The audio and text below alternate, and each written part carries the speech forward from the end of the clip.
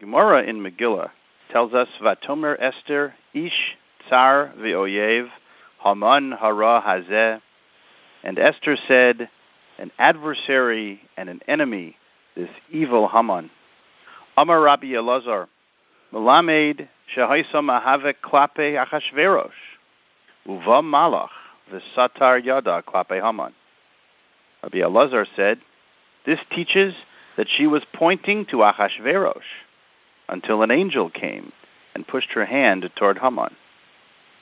Queen Esther had just made her pleading request of the king, spare my life and the life of my people. We have been sold out for destruction. The king demands to know, who is this villain who would dare do such a thing?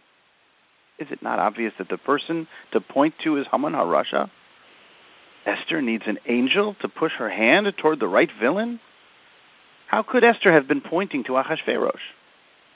Granted, he may have concurred with the evil scheme, but isn't he the one from whom she is seeking mercy? What does she think he is going to do? Punish himself? What is this Gemara saying? Let us go back to the pasuk in which Esther pleads her case. Kinim karnu ani ve'ami lahashmid laharog ula'abed. For I and my people have been sold out for destruction.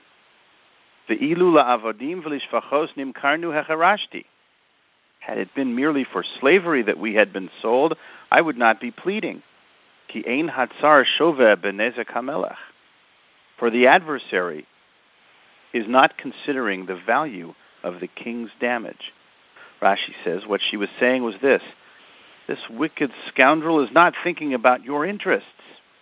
Had he been, he would have advised you to sell the people as slaves. Then your treasury would have benefited, or you could have kept them and all their future offspring as your own personal slaves.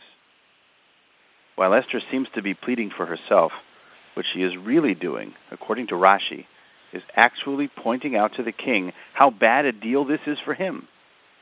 Look at this character. He wants to deprive you of your beloved wife, as he did once before. He wants to deny you your legitimate profit. Act not for me. Act in your own self-interest and put a stop to this decree.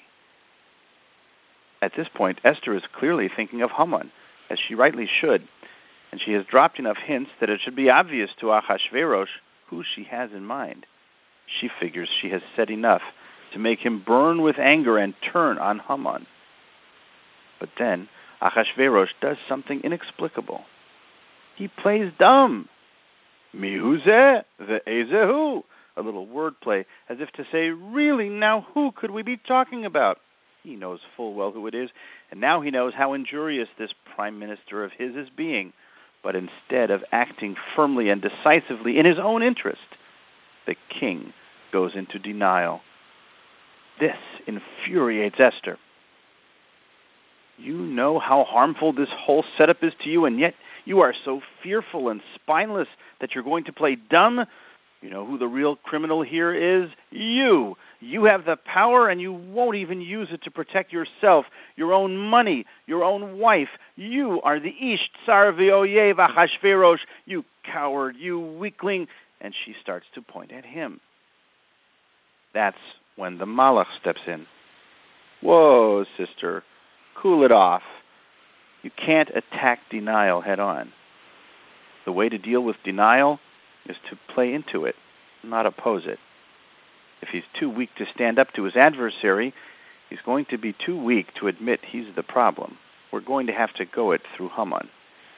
And the Malach pushes her hand toward Haman. Chazal tell us that in his great kindness, Hashem provides us with enemies that reflect the precise flaws that we ourselves possess. By studying their weaknesses, we learn to confront our own. The real lesson of this passage in the Megillah is that the ultimate enemy is us. Adhering to the Dvar Hashem is within our power, and it is in our highest interest. How criminal is our behavior when we refuse to act to protect our own dearest things of value. We must profess our beliefs and support and act upon them with backbone. Rabbi Chaim Goldberger, Knesset Israel Congregation, Minneapolis, Minnesota.